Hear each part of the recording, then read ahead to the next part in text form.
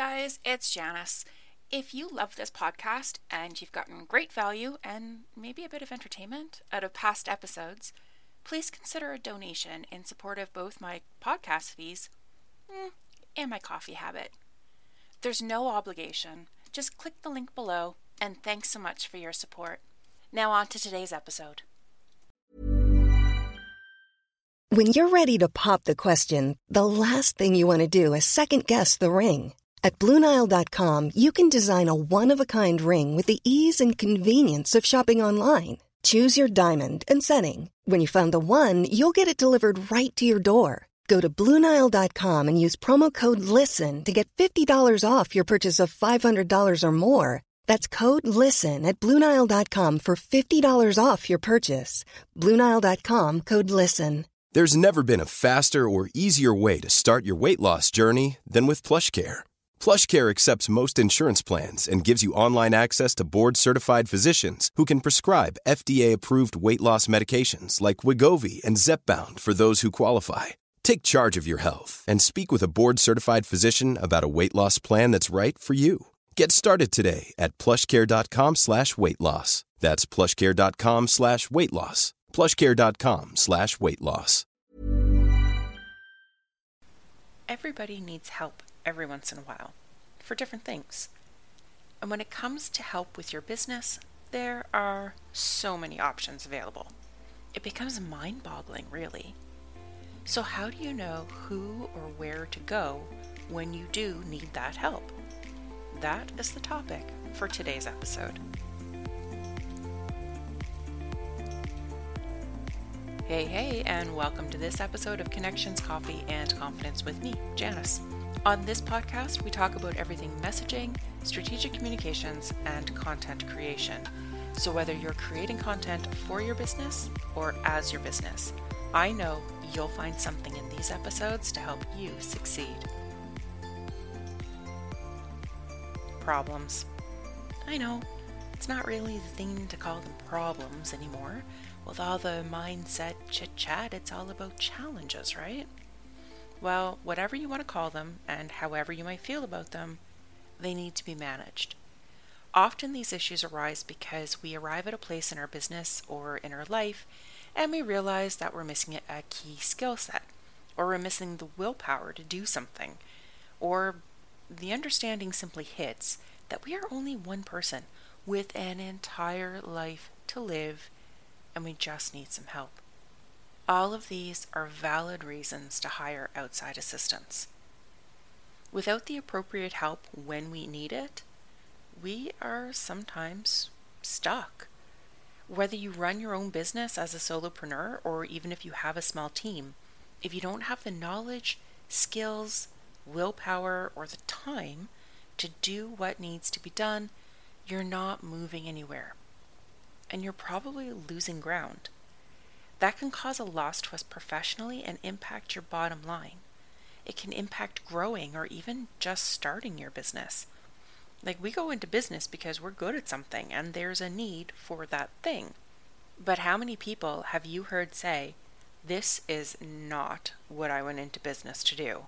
Or, "I do it, but I don't know how to start a website, accept online payments, write a blog post, set up my email, create an invoice." You get the idea.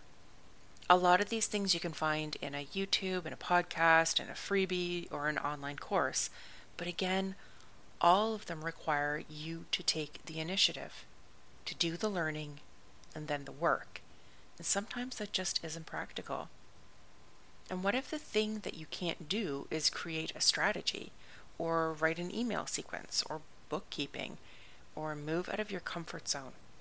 The same person who can help you create a website is not necessarily the person who can set up an email or even schedule the sequence for you.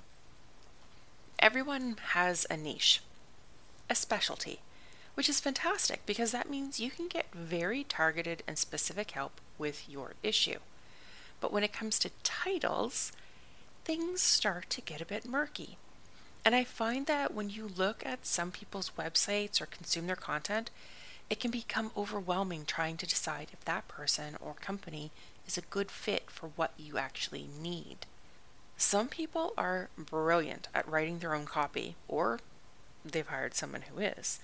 And the danger of good copy, well written, is that it can be incredibly persuasive to someone who's already looking for help from a position of overwhelm or frustration. In other words, to someone who is susceptible to a well-placed pitch. Now, this isn't to say that those people aren't good at what they do. They just may not be who you need to solve your particular problem. And neither of you might not know that until you've started working with them, because maybe what you thought was your issue wasn't actually your issue, or maybe the other person isn't experienced enough to do a thorough intake. Or they might know, but not be scrupulous enough to say so. In either way, it's the potential for that situation that can actually stop people from getting help when needed, leading to further frustrations and financial repercussions. So today I want to discuss the differences between an agency, a consultant, and a coach, as these are the terms that are most often used when people give themselves a title, so you can be better informed when you need to choose a direction. And nothing I say here is going to be written in stone as applying to everyone who uses whichever title, by the way. There are no title police. It's not me. They don't exist. No one really manages who uses which title. These are just guidelines, so you can narrow your search a bit or have a better idea of what type of person you're looking for. And if you really like a person based off of a personal relationship or from their online persona, please get into a conversation with them and find out more for yourself. These are just the general guidelines. So with that caveat out of the way, let's look at agencies first. Oxford Languages defines an agency as a business or organization established to provide a particular service, typically one that involves organizing transactions between two other parties. And really, I think that's about the best definition of an agency that I've found. Think about it. A PR agency organizes your messaging and promotions and acts as the go-between for you and the media, with employees, with industry personnel, with whoever your other audiences are. So in other words, they manage the transactions with these audiences on your behalf. An advertising agency manages the ad creation and the placement on your behalf. You can niche down even further and look at Facebook ad agencies or ones that focus solely on digital marketing. And don't forget funnel agencies who will create, implement, and manage your funnels for you if you operate an online business. You can even hire a detective agency, but now I'm getting a bit off track. An agency typically handles a really large chunk of work, focused around a single topic or a defined project. They usually have on staff a set of specific skills, which are then combined to manage your project from start to the agreed upon finish. You'd be more likely to go to an agency if you had a large campaign or a really pivotal project that has the potential to make you a lot of money if it goes well, or cost you a lot if it goes wrong, and requires the manpower to go with it. Agencies don't tend to be cheap, but reputable ones are well worth the money, especially when you take into consideration the peace of mind that comes with being able to hand the project over to qualified professionals. Not to mention the time that it frees up for you to focus on what you are really good at, and of course, the results. If you hire an agency, you can typically expect a streamlined process, a lot of knowledge about the project, and great communication. After all, these are the experts. They should be well versed in explaining how everything works. You can also expect to be billed every 15 or even 5 minutes. And that is a true story, unless you get a package or agree a flat fee. Now, coaches are a little less clear. It feels like almost everyone calls themselves a coach these days, with lots of schools pumping them out. Sometimes there's no reason for someone to call themselves a coach. It just is what everyone else is doing, and they don't know what else to call themselves, so coach it is. Now, this isn't to poop on coaches. I'm just trying to be clear that there are many who have adopted the title without knowing fully what that means. The general definition of a coach is someone who helps others improve themselves through support and encouragement. There tends to be a philosophy that people know the answer to their issue, they just need help finding it and understanding it so they can action it. If you talk to coaches about what they do, or if you do a little digging around the internet, a recurring theme is around asking the best or most powerful questions at the right time. You'll find a lot of mention of the word empowerment too. Coaches are the people who will work with you through a change you want to make, one that typically takes time and sustained practice or effort to accomplish. For example, there are weight loss coaches who will help you create new habits, and the same can go for your business. You can have mindset coaches, money coaches, sales coaches, pretty much you name it. So if you want to learn a new skill, such as public speaking or writing, or if you want to achieve a stretch goal and you need someone to keep you accountable and walk you through the necessary steps, you would hire a coach. I always think of a coach as a hand holder, although I know many who are strong in their stance and are just as likely to give you a well-placed boot up the butt as they are a hug, but that's down to the individual. Because you're working one-on-one or in a small group with a coach, you really want to make sure the personality match is a good one. How much will you want to put into practice something somebody you don't like has told you to do? And how much are you willing to tell someone that you don't feel safe with or confident about? How effective will they be when you can't be honest with them? When it comes to who uses the title, well, that's where the fog starts to roll in. There are registered bodies who require certification or some proof of expertise before a person can proudly proclaim themselves as a registered coach. But lots of people don't bother. And I'm not judging. I call myself a PR professional, but I've never become a registered member of the Public Relations Society of Canada. It happens. But I can back up my claims, and that's what you want to watch out for when dealing with coaches, and really with anybody. You won't necessarily expect someone who specializes in the area that you work in, more of the issue that you want to deal with. But when you work with a coach, you can expect to be presented with payment options according to their working practice. You can expect a process, a lot of questions and thinking or reflecting, some processing, and doing your own dang work. And the last on the list are consultants. This is the category I identify most with. It absolutely suits my personality and my skill set.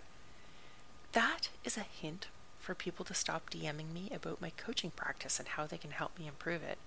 At first, I was really excited because I never used to get DMs, and now, well, I'm not a coach. Okay, I'm still excited every time I see someone has DM'd me. The dopamine does get me every time. Anyway, according to flexjobs.com, a consultant is someone who provides expert opinion, analysis, and recommendations to organizations or individuals based on their own expertise. They're essentially fixers, serving as objective troubleshooters and providing strategies to prevent problems and improve performance. A consultant comes in to deal with a specific task, process, or a system.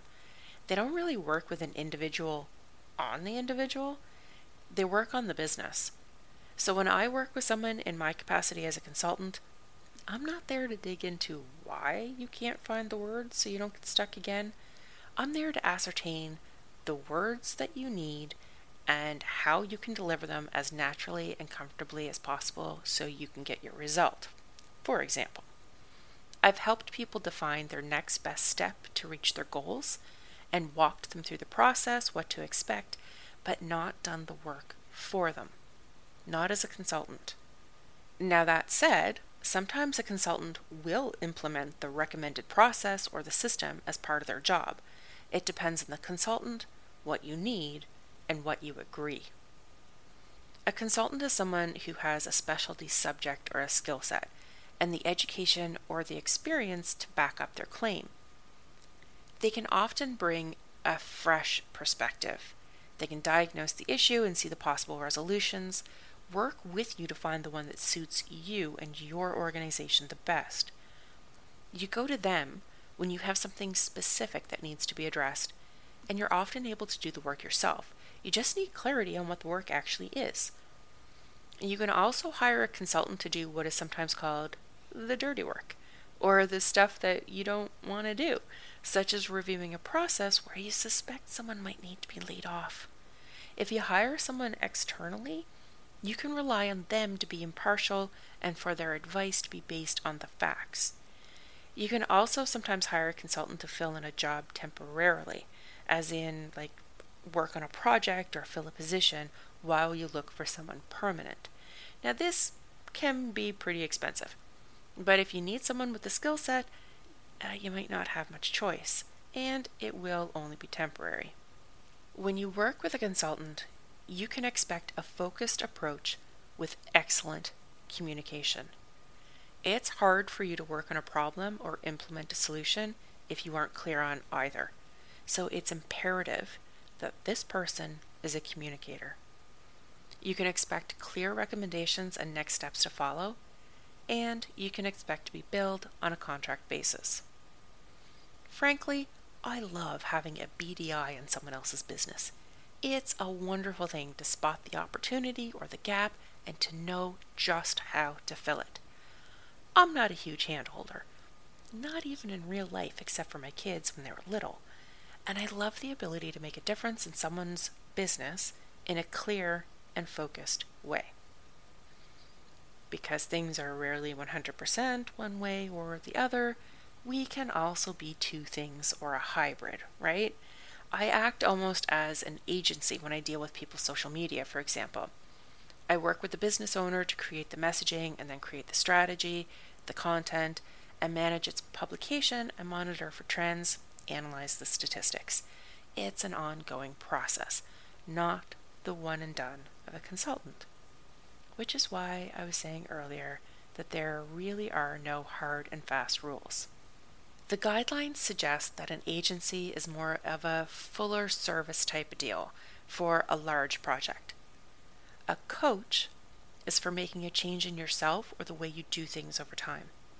And a consultant is a pretty focused recommender of better ways and next steps. I hope this brought you some clarity on how to deal with the issue that you're currently facing, or that you'll be better prepared to ask for help when the next challenge arises. And I wonder if maybe it's caused you to rethink what title you apply to yourself. If you'd like to work with me, pop me an email at janice@janicefogarty.com.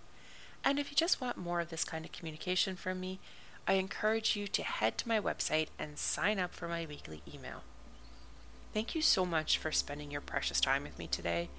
If you know of anyone who might appreciate this information, please share it with them. And if you enjoyed it, a rating and review would, honestly, it's going to make you my most favorite person of the week. Those ratings and reviews make a huge difference in getting this independent podcast in front of new listeners. So thank you. And until next week, my friend, I hope you have a fan-freaking-tastic rest of your day.